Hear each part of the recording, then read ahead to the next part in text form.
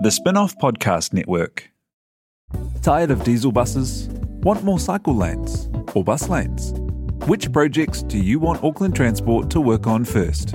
They need your opinion. So head to haveyourSay.at.govt.nz/RLTP to do just that. Consultation closes on 17 June. Get in quick.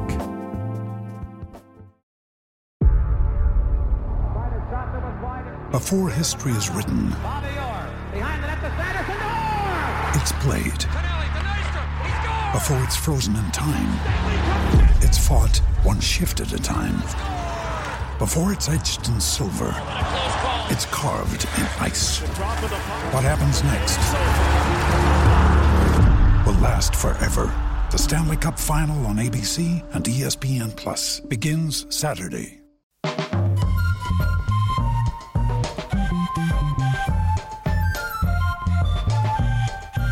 I have missed this sound so much. That is Pink Cola by Samuel Flynn Scott. And of course, when you hear that, you know that it is time for a surprise bonus episode of the Offspin, the Spin-Offs Cricket World Cup podcast. So, last time we spoke, it was the morning of the Cricket World Cup final. Simon Day was in a state of shock. How are you now, Simon? Oh, not fully recovered. People still ask me if I'm okay, and sometimes I am, sometimes I'm not. I still have moments where I do this sort of cry laugh thing. I'll be in the shower or driving, and I'll think about one of those moments, because that game was full of so many moments, and it'll just get me again. There'll be little shivers, and there'll be the what could have beens, and then I'll remember what an amazing game of sport it was, and it kind of helps sometimes, and sometimes I think of what could have been, and sometimes I don't think about it at all. But I took the risk of watching highlights of the game recently. I wanted to watch the whole second innings, but that's not easily available at this point. But I watched the highlights, and I still found myself, shouting at Guppy, like, "Go, Guppy, come on!" And I knew what was going to happen, but it was such an emotional game, such a crazy last 5 overs, from the point where Tim Southee caught Joss Buttler. It was one of the craziest sort of 45 minutes in sport that I've ever seen. And so if I can just interrupt your 5-minute monologue there, it sounds like you're doing great. It sounds like you're doing fantastically. And we've actually got a guest today who had a little bit of a connection to the final. He's a former communications staffer with a company that sells farming apps. He's the flatmate of Silver Fern star Bailey Mes. World Cup winner. He's Twitter famous, and he plays a bit of cricket as well. Jimmy Neesham, how are you? G'day, guys. Yeah, good. How are you? Oh, pretty good. Sounds like you're coping all right. I was hoping like the first thing we could maybe do is hug. Would that be all right? Yeah, absolutely. Thanks, Jimmy. It means a lot. Thank you. He is still processing it, and by that I mean Simon. But, I should ask you as well, given that you're actually there, how are you processing it? I'm good now. I think it was sort of an up and down month, I suppose. 5 weeks after the final, and it was extremely tough. As you mentioned, Bailey Mes is my flatmate. I stayed over in England to watch the Netball World Cup afterwards, and that week was unbearable, basically, still being in England and having to see billboards and TV ads of fireworks going off and people lifting trophies and that sort of thing was pretty tough. But and then you had to put up with it with your own flatmate as well. Yeah, I've got a good. How has your home life been since then? Is that kind of tense around the dinner table at the moment? No, it's not at all. It's if anything, it's probably the opposite. I think we've almost taken the piss out of it a little bit with sort of family members come round to see the medal and that sort of thing. And whenever they get photos, I sort of get in the background and look really sad and all that kind of stuff. So I'll show you one after the podcast. But it's been great. Obviously, I mean, the only alternative is that neither of us won the World Cup, which is obviously a lot worse than one of us. So I'm obviously really happy for her. And it was great to get to celebrate a win albeit a little bit late. And it was a hell of a tournament as well. I think, the difference between the World Cups is that, with the Silver Ferns one being so short, and at the start of the weekend they were about to play a semi-final, and by Monday morning they had won the tournament, whereas the Cricket World Cup was such an odyssey in some ways. I mean, 6 weeks of really intensive, stressful one-day cricket. How did it feel when you had come to the end of it? Did it feel at all like a weight had been lifted just to reach the finish line? No, not really. It wasn't really a mentally taxing tournament. It probably sounds unusual, but I think the way we set up our group with all the families and partners and children and stuff there, it didn't really feel like there was all that much pressure, even though from the outside there was obviously a lot. It felt a lot more like a family tournament. I think the guys look back at 2015 and they say it was the time of their lives, and it was a stag do with cricket mixed in and that sort of thing. Quite a lot of golf as well. Yeah, a lot of golf, and I think it was a very different vibe this time around. It was much more family. I think there were something like 20 or 25 people with us. And there wasn't a whole lot of going out and sort of drinking after games. It was more sort of go back and hang with the kids and that sort of thing, which certainly gave it more of a family atmosphere. And after the tournament, after the final, no, it wasn't relief. It was, I suppose, just emptiness, I guess, for a couple of days. You don't fly out. Well, the guys don't fly out until 2 days after the final.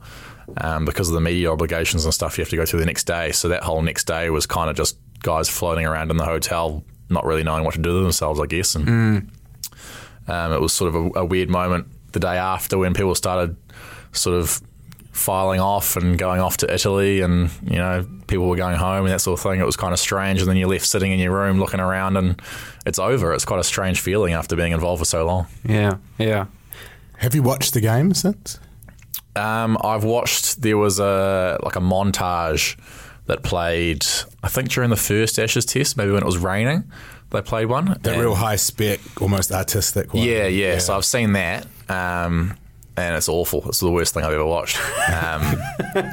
It just really, every time I think about it, I sort of remember another thing that was astronomically unlucky that happened. And it's sort of, there's about 7 or 8 in a row. It's just kind of almost a little bit surreal, but nothing went our way. Nothing. Like all of those 50-50 moments, even like 60-40 to our advantage, just fell against us. It was... what's your relationship with luck in a way? Because I think I don't mean to be super negative here, but I think conversely, you could also look at the run into the final and say there are a lot of moments of luck. I mean, Carlos Braithwaite hitting you a metre further in the West Indies game. Kane Williamson, say he had have edged through to the keeper when he played that beautiful late cut against South Africa. With all of those moments throughout the tournament going the way of the Black Caps, I mean, is it just sort of swings and roundabouts how it ended up happening in the final, or do you feel like there was some sort of fate or anything like that? I mean, how do you cope with luck being the determinant of such big moments in your career? Well, you have to just cope with it. I think it's part of the sport we play. It's not darts or lawn bowls or, ten-pin bowling where it's a closed environment where you do what you're meant to do well and you'll win. It's one of these things that there's so many different variables that if you play a cover drive terribly, you play a miss. If you play it better, you nick off. And if you play it better than that, you hit it for 4. So it's all just trying to sort of ride the waves, I guess, of that luck. And you look at someone like Ben Stokes in that last 5 overs. Was he very lucky? Yeah, he was incredibly lucky, but it wasn't lucky that he was there on 85 not out off 100, giving himself the opportunity to have that luck. And I think that's all you can really do is work as hard as you can to give yourself the chance to be lucky. And then you just have to shrug your shoulders and go, it wasn't our day that day. And I think that was one thing we did extremely well throughout the tournament. If you look at the semi-final against India, the round-robin game against Pakistan, which both games that went different ways, we actually fought really hard to give ourselves the opportunity to win both of those games. We won one, we lost one. But if you do what, say, Pakistan did against West Indies in the start of the round robin and find yourself in trouble and just capitulate and lose, well, then you don't give yourself a chance to set a defendable total and give yourself a chance to be lucky and have India. And then 9 games later, you're slightly behind on net run rate. Exactly. And all those things, I mean, of course there's luck involved. There's luck involved in winning the toss and getting to do what you want to do. It's just one of those games. But that also makes it a beautiful game, I guess, because you can never guarantee, nothing you do can guarantee success. If there was anything you could do to guarantee success, people would just do it and win every game. It just doesn't exist. So you just have to ride those, I suppose, waves of the game. Well, the other part of it is, I mean, we hear cricketers are quite superstitious. And on the day of the final, did anyone fuck up by putting the wrong shoe on first or something? Or I don't know, just any tiny sort of superstitious thing that went wrong that we could potentially blame forever? No, I mean, I'm aggressively non-superstitious, so I sort of go out of my way to. Oh, so I don't know, do you stand up when someone's on 99 or something like that, or go out of your way to break the superstition? Probably the only thing I do is if we're going well, I won't move in the changing room. That's probably the only thing, and I think that's more a vibe thing because everyone sort of believes that so much that if you do move and you lose a wicket, everyone gets angry at you, even if you don't believe it yourself. So when it comes to watching other people, I suppose I'm a little bit superstitious, but as far as, putting your left pad on first or taping your shoelaces to your socks or any of that sort of stuff, that's not really my business. It's funny because it's such a, intelligent, logical sport. It's very funny, I think, how much superstition can be a part of its culture. I too have never been superstitious about it until the 2015 World Cup when I forgot to bake a bacon and egg pie for the final. And I'd baked one and taken it to the game for every single one. So I baked one for the final this year. And I thought, I'd almost reversed the curse of the pie.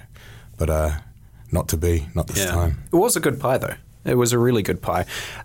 Recipe is on thespinoff.co.nz. Sorry, so what do? Do you make it and then just leave it in the oven uncooked? Or no, I cook it and bring it usually I take it to the ground. Yeah. And eat it at the park because, the stadium food's so shit. Although Lord's food sounds amazing. You can BYO beers and wine and stuff. Yeah, Lord's. Yeah, I've been on both sides of the fence at Lord's and the food's, very good.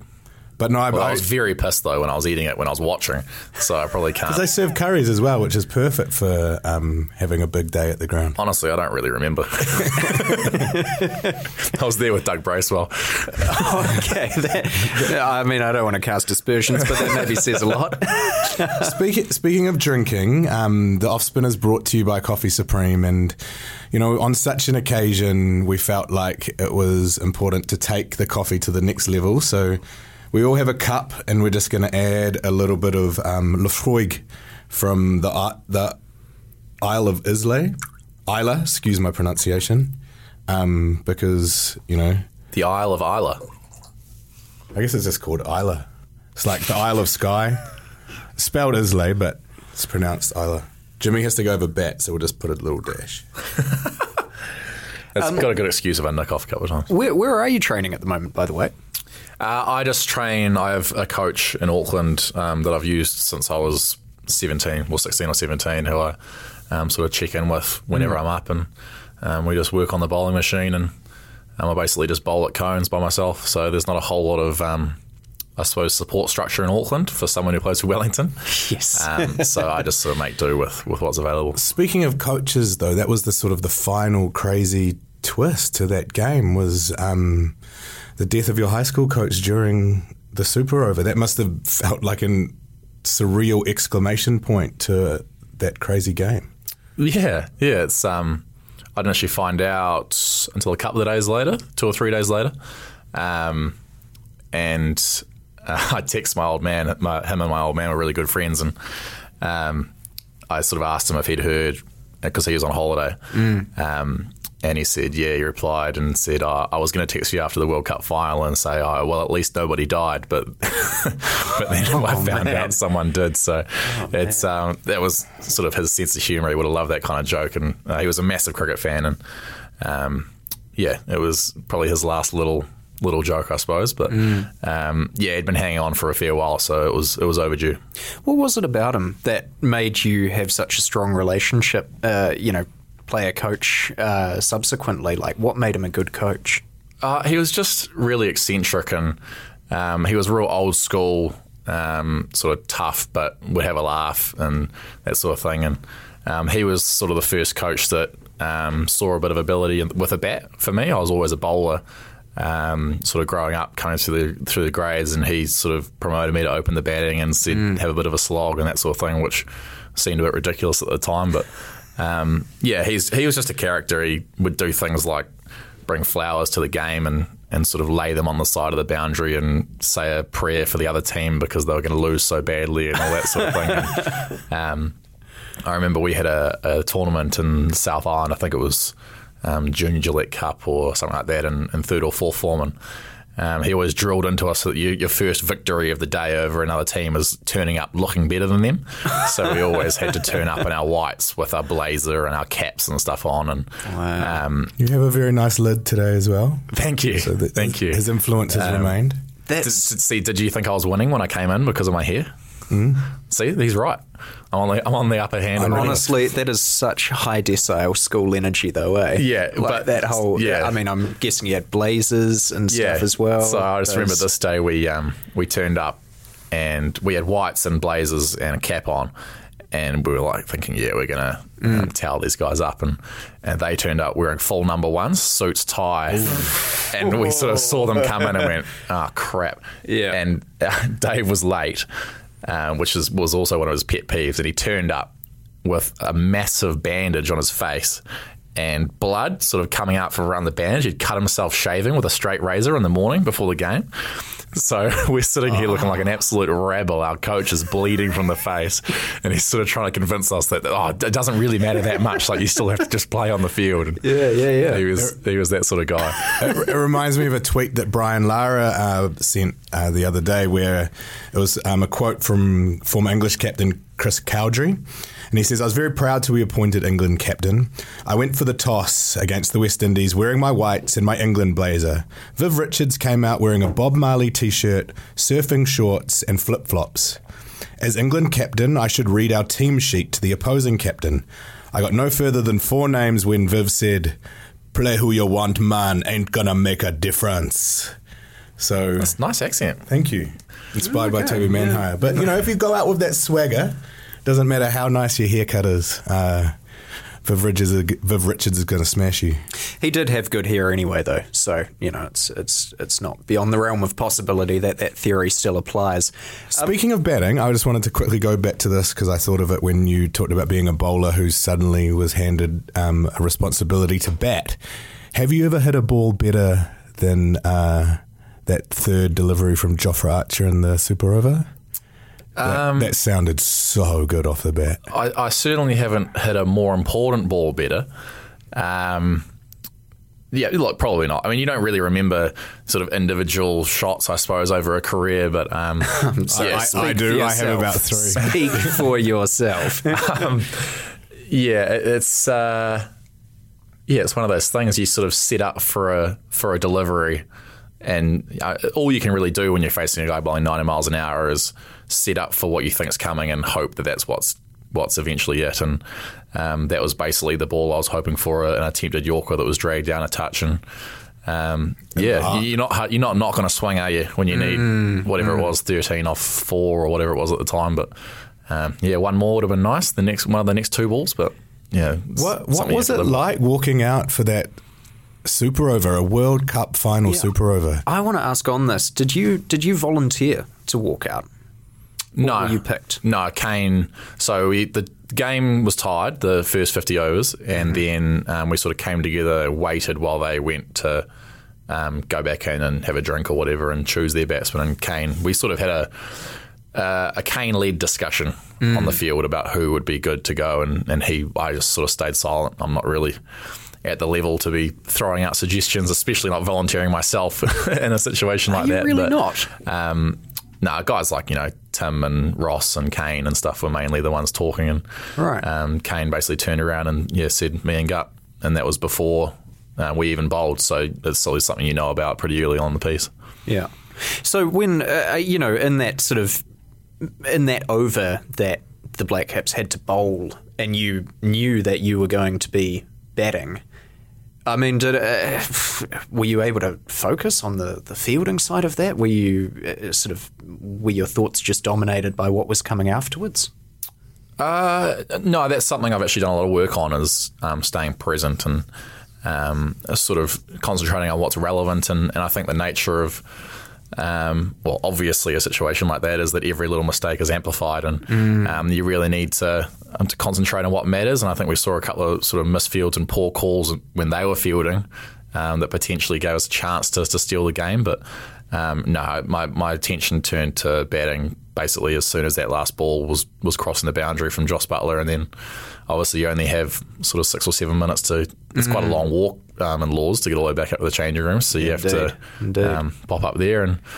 And we actually had a discussion about boundary count before we went out to bat and all that sort of thing. And so everyone knew.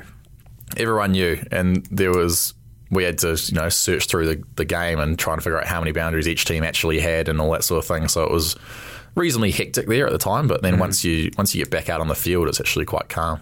Did you follow any of the sort of hyperventilating that happened back in New Zealand in the immediate days afterwards, where it was sort of that desperate search for like, oh, maybe there's a loophole here that means we can share the World Cup, or oh, maybe actually that rule was stupid and it never should have been in place and it should have been wickets instead, or or did that all sort of pass you by? I think once you know the result's done, I mean, it's never going to be overturned. The ICC is never going to come out and go, actually, we got it wrong. That shouldn't have been the result, cup shared or anything like that. That's never going to happen. So Duncan Grieve wanted it to be a personal mission of the spin-off for about 4 hours. He was committed to it, to getting the result overturned. He was very upset. Really a campaigning media organisation more than anything else. So, yeah, it seemed like an appropriate thing for us to try and do. A David and Goliath venture against the might of the ICC with its $2 billion a year revenue. Yeah. Probably the only thing I did vaguely consider was the idea of the ICC coming out and saying we'll share prize money. Right. Because it was, 2 ties. But obviously that's why they're going to come out and voluntarily give away X amount of money. So I think that was probably desperation more than anything after having something like that taken away from you. But no, I think you just try and move on, I guess. Well, it did seem to take a long time. You initially refused to be a part of the pod because you weren't quite ready to talk about it, and took a couple of days, and now now you're here. That's about, how long has it been? It's been quite a while now. I think it's been about 6 weeks. What was getting on with it? How did you, manage to move on? I actually saw an interview with Stephen Colbert and Anderson Cooper a few days ago, and they talked a lot about like grief and loss and getting over loss in your life and that sort of thing. And obviously Stephen's dad died, right? Yeah, I think his dad and his brother died in a plane crash, I think. And obviously losing a World Cup final is not the same as losing your father. I think that goes without saying. But they talked a lot about gratitude, and they're both quite religious, and I'm not. But they sort of talked about how if you're going to be grateful for life and for the opportunities you get and playing games in front of 30,000 people and that sort of thing, you actually have to be grateful as well for the bad days, because they come together. No one turns up and wins 150 games in a row in their career and then retires and that's it. So you actually, if you're going to be grateful for the times when you beat India in a semi-final and that sort of thing, if you're going to be happy those days, you actually have to accept the bad ones as well. And I think I'd also you sort of get sick of yourself a little bit, I think. You sort of moping around a lot and sad and miserable, and eventually you just look at yourself in the mirror and you go, "What? Who is this? Like, what's going on here?" And I think about a month is a reasonable duration for that sort of behaviour. So it's just about sucking up and moving on, basically. When in that moment right after the run out, what was the first thing that you said to Martin Guptill after it was clear that the game was over? I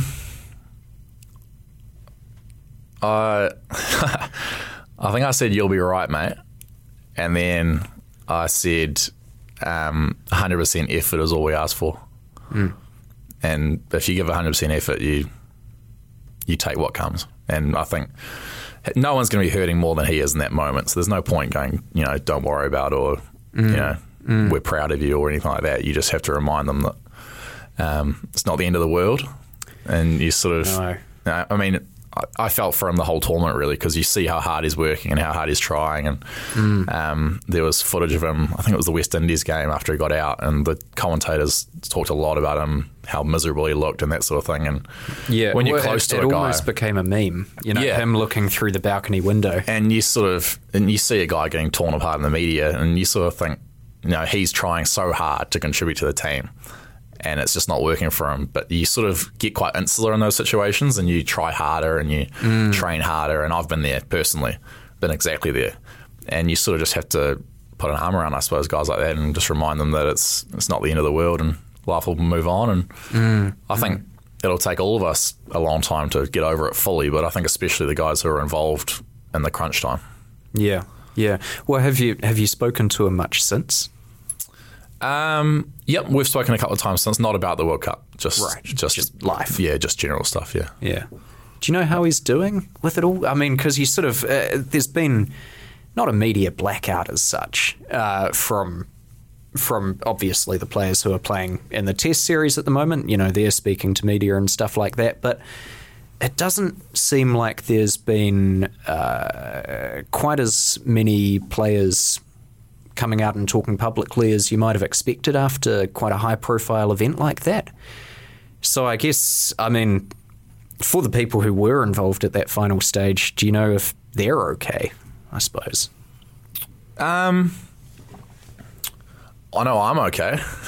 that's the person I talk to the most. But, I think it's sort of...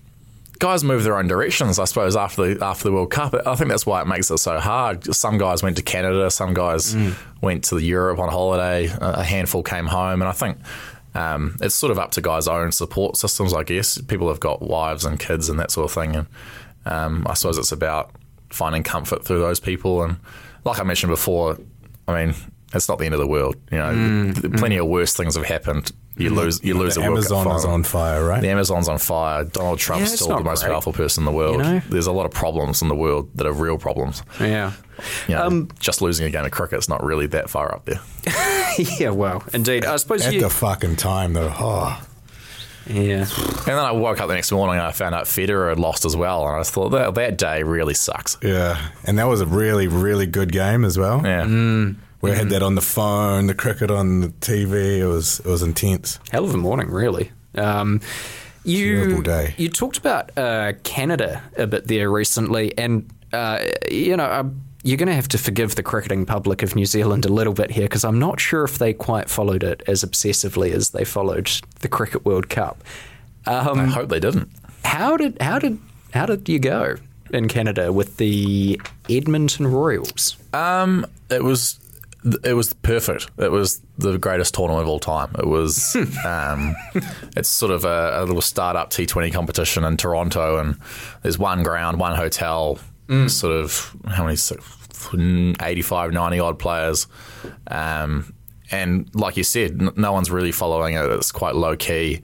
You can sort of just go out and play. And it was exactly what I needed at that time. There was no throwdowns. There was no bowling in the nets. It was just rock out, have a slog, see what happens. Did you get any runs? I was our top run scorer, I think, in the team. Congrats. And Canadians came out to watch? Yeah, there were good crowds. There was a capacity of about sort of 4,000 or 5,000 in the ground, so it was quite a small ground, but there were a few days sold out and that sort of thing. So yeah, it was a great little tournament. Obviously, there's been a few teething issues around finances and stuff, but I think they'll all be sorted out. Yeah, have you been paid yet? Yeah, I've been paid over half. Right. It's sort of one of those things. It's sort of the nature of these T20 competitions that it's all a bit disjointed and things come at different times, and you just have a bit of faith, I guess, that if they're really serious about, running a tournament long term, no one turns up next year if people don't get paid for this year. So if they actually want to run the tournament concurrently, I suppose, or consecutively, you actually need to be paid. So, well, is that why the European version of it got cancelled at all? Or I mean, is there any insight you can give us into why that other tournament fell over? I wasn't going to Euro, so I'm going to the Caribbean. You sort of had to pick between them. They're all at the same time. Right. So I can't really tell you a whole lot about Euro, but it is run by the same people. So whether it was a case of they just bit off a little bit more than they could chew in 1 year and sort of needed to focus on one or the other. And I've heard the Euro's delayed until next year, not cancelled. So it's one of those things. But who knows? It's a funny world when you get to that level of money and investors and all that sort of thing. There's a lot of moving parts. So it is, I suppose. And I just, it feels ever so slightly, I'm sure you're a Simpsons fan, but, the idea of like a massive T20 tournament in Europe and another one in Canada or something, it just feels a bit like a monorail, Like, I mean, as an idea, it doesn't quite seem to make sense as, in terms of supply and demand of cricket. No, it doesn't, to be perfectly honest. I think it only really makes sense when you look at it from a non-business perspective. It's not about making money. It's about guys who have so much money already that they love the idea of playing fantasy cricket with real people. So if they can, if you've got $1 billion and you love cricket, what greater way to spend a couple of million than to set a team up in a random T20 comp and be able to give team talks to Faf du Plessis and Kane Williamson and Chris Gale and sit in the bar with them afterwards and have a few beers. And if that's what floats your boat and you've got that much money, then why wouldn't you? Yeah, you could do worse. Yeah, you could do a lot worse. It sounds like my dream, except I don't have any money. And are you enjoying that sort of mercenary T20 life, or would you rather be in Sri Lanka? I'd certainly rather be in Sri Lanka. I think you go through waves a little bit. I think I potentially had a year, I think it was 2014, where I did, it was 2014, where I did too many in a row, too many on the bounce. I think I was away from home for about 9 months. And by the end of it, I was just totally sick of it. I just wanted to go home. And you sort of, it hits you like a train. You're fine, you're loving it, and then you wake up one morning and you're just like, I hate this. So it's about a personal. Some people can do it indefinitely. Guys like Chris Gale seem to be able to just go from tournament to tournament and never really be bothered by it. But how different would his fee be to yours? Because that must make a difference. Well, I mean, I don't think it does. I think money. I mean, the year that I earned the most money in my career was the year I hated the most. Right. So I think it papers over the cracks to an extent. I think if you're really, really hating it and you've got to spend 2 months in Bangladesh, if 100 grand's going into your bank account, I don't think it really makes you feel that much better about yourself. I think, especially when you're a guy like him who's probably earned, God knows, $10 million over his career, I think it's probably less important. I mean, we'd all love to discover that for ourselves, whether or not 100 grand going into your bank account makes a significant difference to your happiness. But, in the meantime, you're about to head over to the Caribbean. What's the appeal of that tournament for you? Well, I went about 4 years ago, and I actually didn't really enjoy it at all. That was the tail end. That was what I just talked about, yeah. Right. And there's a lot of travel, but I actually got convinced by Colin Munro, who's in the team that I'm playing for, and he said, look, it's a great team environment. Brendan McCullum's the coach, so there's a few familiar faces around, and he just said, look, mate, get your name in the hat. I'm not going for very good money, but it's along the lines of, get your name back out there in T20 circuits. The owners are the same owners as Calcutta Knight Riders in the IPL, so it's sort of one of those things where you get your name out there, become a familiar face again, and then potentially down the road it might open a few things up. But for me as well, last winter I was working as a marketing intern, like you mentioned in the introduction. Yeah. What was it like having a real job, by the way? I mean, because I've always personally wondered what it would be like to have a real job as opposed to whatever it is that we do here. I've always wondered what it would be like to be a cricketer. But the way you talk am I the about only person who can explain to both of you then? Well, yeah, a little bit, yeah. I actually really enjoyed it. I think, I mentioned briefly before about how in cricket you can't guarantee success. You can sort of prepare the best you can, but you can hit 10,000 balls in a week and walk out and average 4 for the next 3 games. It's sort of completely detached from reality in a way. And I kind of loved the contrast of a real job where you work on something for a week from Monday to Friday, and then you turn up on Monday and you just start again from where you left off. It's sort of like you actually feel like you've made some tangible progress towards what you're trying to do. The way you explained it there sounds like Sisyphus and the boulder, though.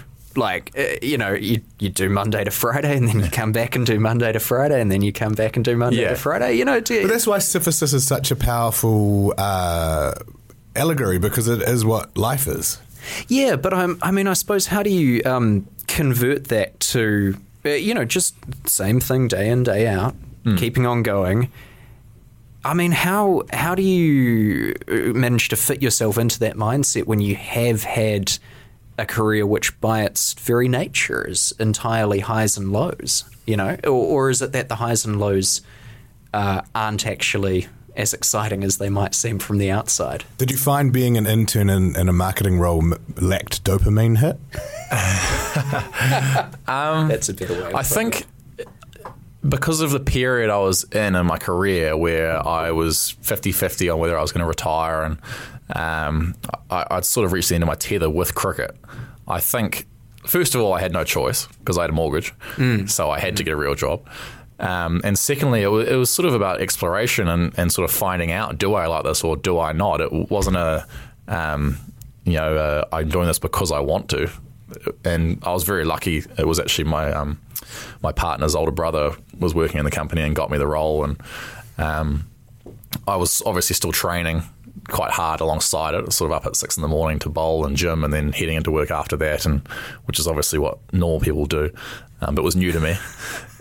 So it was sort of a 6 months where I just allowed myself to enjoy myself. It was, what do I actually want to do? And I was very fortunate that Michael Bracewell and Bruce Egger, the leaders in Wellington, sort of called me up and convinced me to come back. And I make no bones about it, I'm very fortunate to have been able to have a bit of a resurgence and end up playing the cricket I have. And there's a lot of people around me that are probably owed more for that than I am. You must feel very pleased that you chose to stick with cricket, given what's happened since then. Absolutely, yeah. What was it about that moment that had got you down about cricket that led to you nearly retiring? And how did you find a way out of it? Yeah, I think with anything, it was a gradual and prolonged kind of downward spiral. And I think it sort of started at the end of 2014, 2015. I had a really, really bad 12 months in the game. I sort of never really recovered from that, either physically or mentally with the game. And I think I had such a rollicking start to my international career and then had such a bad year, you sort of, well, I at least sort of lost sight of how long it had taken to lay the foundations for that start. And then you sort of start at zero again and you go, okay, I want to be scoring Test hundreds again. And the more you try and push for that, the further away you get. And it sort of just became the most frustrating thing I've ever experienced. And I think it's almost a benefit of when you reach true rock bottom, you gain a bit of clarity. You sort of look around and you go, what am I doing? And you sort of have a chance to go, okay, I'm actually not going to do that anymore. I'm not going to do that anymore. My technique's going all the way back to what it was when I was 18. Screw everything I've learned since then. I'm actually going to start again. And what's the worst that could happen? I'm still shit. That's literally the worst thing that happened, because I was terrible. I watched footage of me batting in probably the end of 2017, and I was fucking awful. And you just go, who is this? Yeah. It's not me. I'm not batting out there. It's just an amalgamation of probably 6 different coaches and 8 different mentors all saying you should do this and that and this and that. And because you're lost, you just listen any port in a storm and you just latch onto anything that might help. And eventually you're not even yourself anymore. When you're in that kind of mental funk, do other players, especially on the opposite team, do they pick up on it and hone in on it in that way? Like, do you feel like in that sort of environment it becomes more difficult because it's a vulnerability that gets exploited? Absolutely, yeah, absolutely. And I think the worst thing is when you play with guys and you know they know how badly you're struggling. And then you flipped into a different tournament and all of a sudden you're playing against them. And you know that they know how mentally you're battling with the game. And so you're batting up there and they're at gully or bowling and they just spray you because they know you've got nothing. And you it becomes this big mental game where it's like an imposter syndrome. You go, these guys are going to find out how terrible I am. It's sort of like I literally remember sitting, I think I was in my lounge at home and going, God, it was such a good run. Like to make it 3 or 4 years of international cricket without being before anyone found out how shit I was. Yeah. That was sort of like, that's a great run. I remember being sort of like you can't ask for more than that. Yeah. And then obviously now looking back, it's such a ridiculous opinion to have, but that's what happens when you're in that sort of mental state, I guess. Yeah, and I suppose that would probably be, that almost sounds like a feeling of relief, as it were, like that feeling of rock bottomness to go so far in that direction that you then start to come to feel like you've been lucky just to survive as long as you have. And that's what liberates you. Like for me personally, going to Wellington, I genuinely thought, what is honestly the worst thing that can happen? I turn up in Wellington, I average 7 for the season, and then I retire. Would that have been it, do you think? Had you have had a poor season with Wellington, would that have just... Yeah, absolutely. Right. Yep. I took convincing to go at all. Wow. And now you get to look forward to standing at mid-on while there's a 50k an hour southerly coming in at you and it's 8 degrees. I'm generally running straight into the teeth of it. Lucky. You get to bowl into the wind. The best thing about playing for Wellington is that every away game's a holiday because you turn up and you go, oh, look at this, just light breeze. It's perfect. I don't want to cast aspersions, but did they just hire you for Wellington because they needed a into-the-wind bowler? Is there a possibility of that, you know? You'd have to ask them to be perfectly honest, but the captain, Michael Bracewell, he's a batsman, so I don't think he really cares who's bowling where. It's might not even understand the concept of it. Yeah, he doesn't understand anything. No, he's a great bloke. We spent a lot of time together, but I think when I went to Wellington, they sort of, first of all, they convinced me. And then they basically said along the lines of, we're actually not getting you for runs or wickets. We're getting you because of the person we think you are. And I think that probably helped me immensely because all of a sudden the pressure came off performance, and it became, as long as you're you contribute positively to the group and you bring things at team meetings and you bring positive cultural influence, and then if you average the Firebirds account every once in a while, get a bit of clout out there. Well, as long as you do those things, if you average 10 with the bat and 40 with the ball, we understand that could happen, you know. And it flipped my mentality totally on its head of, I need to average X amount to get picked for New Zealand again. I need to take X number of wickets, which was what I was obsessed with in the seasons leading up to that. I think that person who you are makes you a unique athlete, because in modern day sport, we've been so cut off from access to players. It's very sort of regimented and sanitized, the way that these sports people are presented to us. And you've always provided both personality and quite a lot of intimacy. You've revealed who you are a lot on social media and opportunities like this. Did you have to ask for permission, or is it just something you've always done and you've been allowed to just be who you are?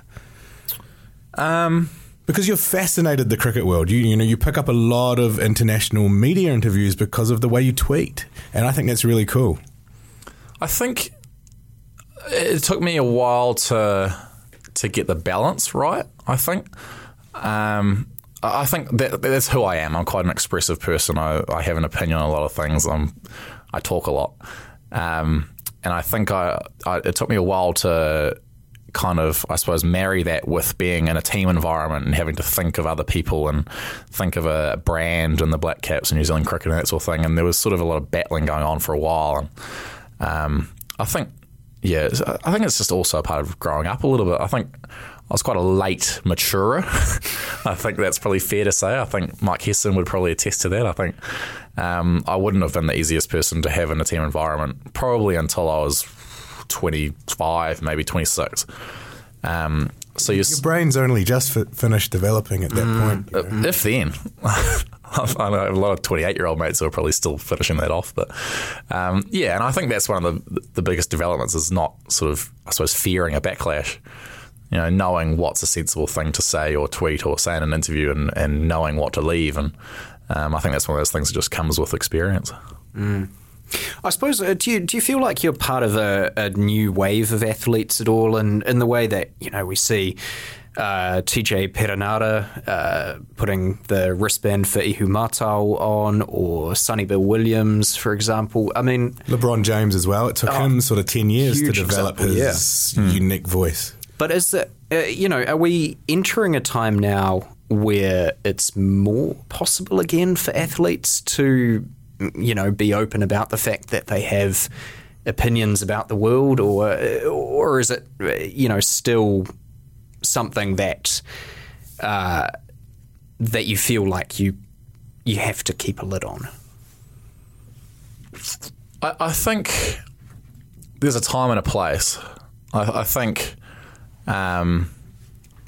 there's so much media attention and both negative and positive. I think you look at, I don't have to name people recently in Australasian media who have had negative media associated with them. And I think it's important. I think you can debate whether sportsmen should be role models until the sun goes down. But I think the reality is that they are.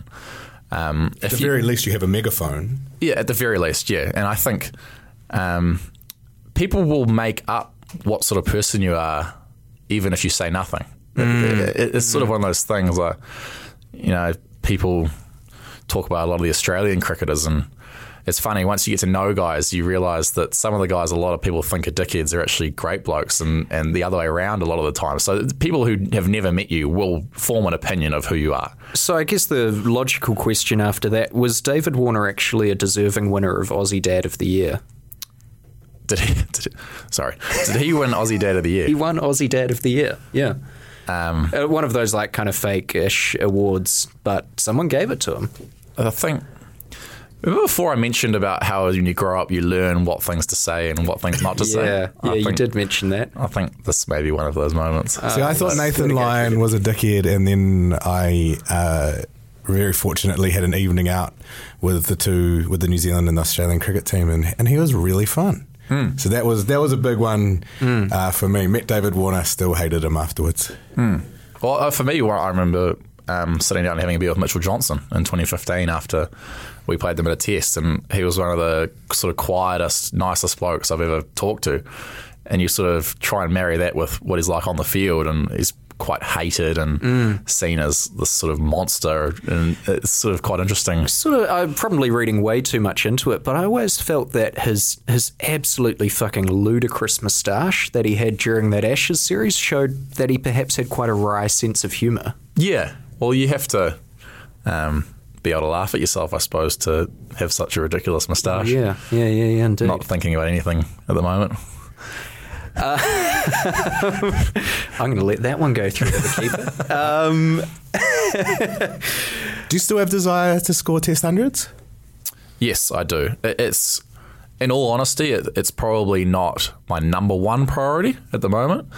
My number one priority at the moment is white ball cricket, trying to nail down my spot to a guaranteed selection in both short formats, and I'll obviously continue playing domestic cricket 4-day stuff for Wellington and trying to put my best foot forward there. But ideally, I would be in all three formats cricketer for New Zealand. That's still what I want to do. But if I had to not play one of them, I think Test cricket would probably be the one that fell away.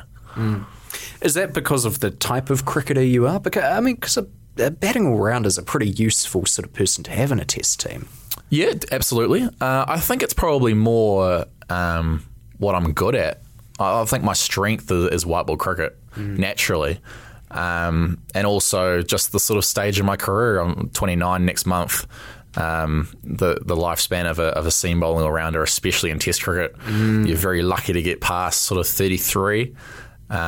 So physically that would probably get tougher and tougher, whereas the shorter formats are obviously a little bit easier on the body. But I think you sound like you have designs on going beyond 33 by that sort of statement. I do. That's absolutely. quite remarkable, given that you're about to retire. It is. Well, I don't have a whole lot of cricket in my legs for someone who's 29. I think I've played 60-odd first-class games. I think you'll probably 60-odd more than I have. But you'll probably fact-check this and tell me I'm totally wrong. I think Chris Wokes might have played late hundreds or something. Yeah. So there's certainly... People like Stephen Smith and David Warner have played very few.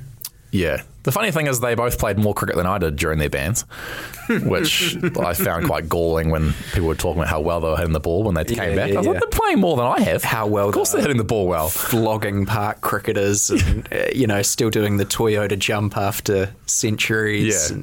And, good for them. I'd probably do a hammy if I tried to do that jump. But, I mean, if you're thinking, another 5, 6, 7, whatever years of cricket, that's going to be quite a big chunk of your life as well, isn't it? So do you think at all at the moment about, because obviously you had that breakout from cricket, but do you think at all now about what you'll do afterwards? Yeah, well, I think the main thing for me is that I'm really enjoying it at the moment. I think, having that, it's a cliche to say you don't know what you got till it's gone, but having that break and having that time playing domestic cricket and working is really... I suppose revived my love for international cricket especially. I'm just loving it at the moment. The more cricket I can play, the better. That probably will wane at some point, especially with loss of form and injuries and that sort of thing, which are inevitable. But I think I've sort of stumbled across a bit of a formula for longevity, I think, in a sense of not sweating the small stuff too much and enjoying myself, and if I get runs and wickets, that's great. But also, it's about turning to the future as well. And like you mentioned, do I know what I want to do after I finish?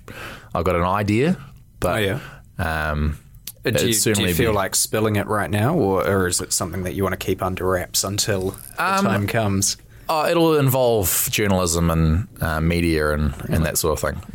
I'd love to sort of make the sort of transition that someone like a Mark Richardson's done and sort of go from sports media into more mainstream stuff. Simon, are we looking for a sports editor at the moment? We could be. Yeah.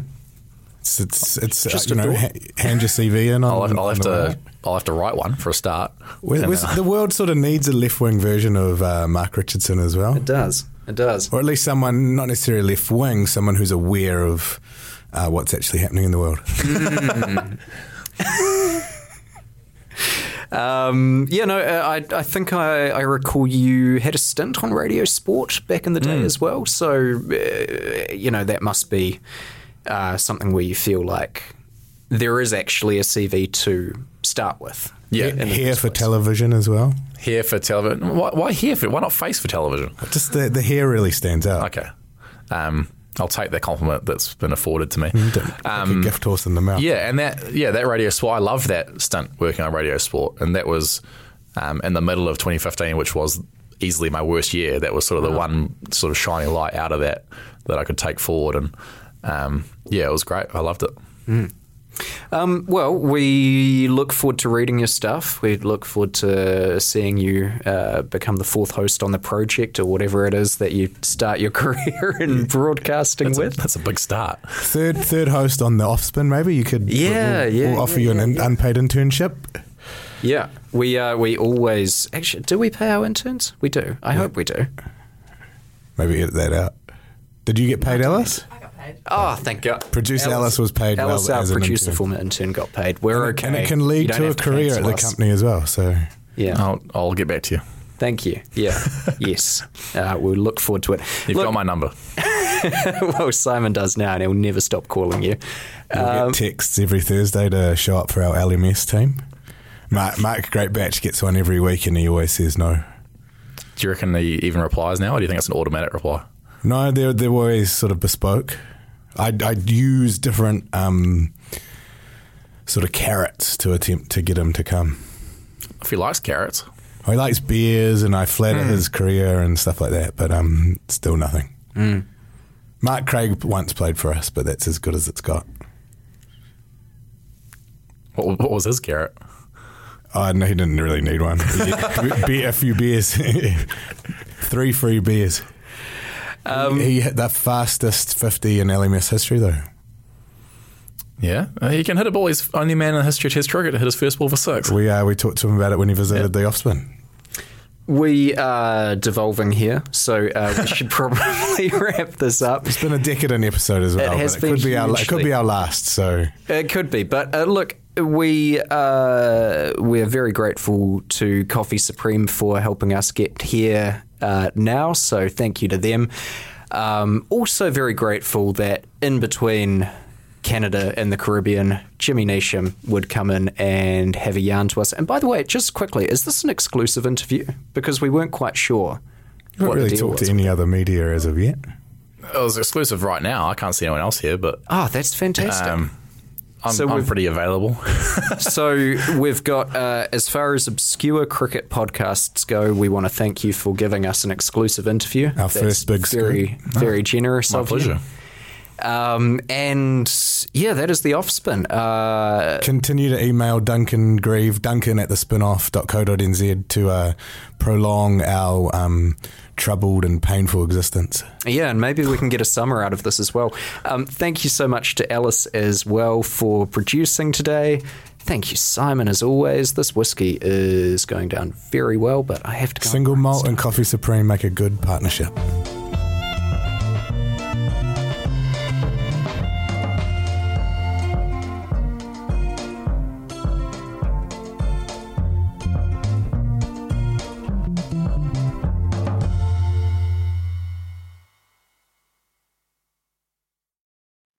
Kia ora e te iwi, Te Aihe Butler here, podcast manager at The Spinoff. If you enjoy listening to our podcasts, consider supporting our mahi by signing up to become a Spinoff member at thespinoff.co.nz/donate. The Spinoff Podcast Network.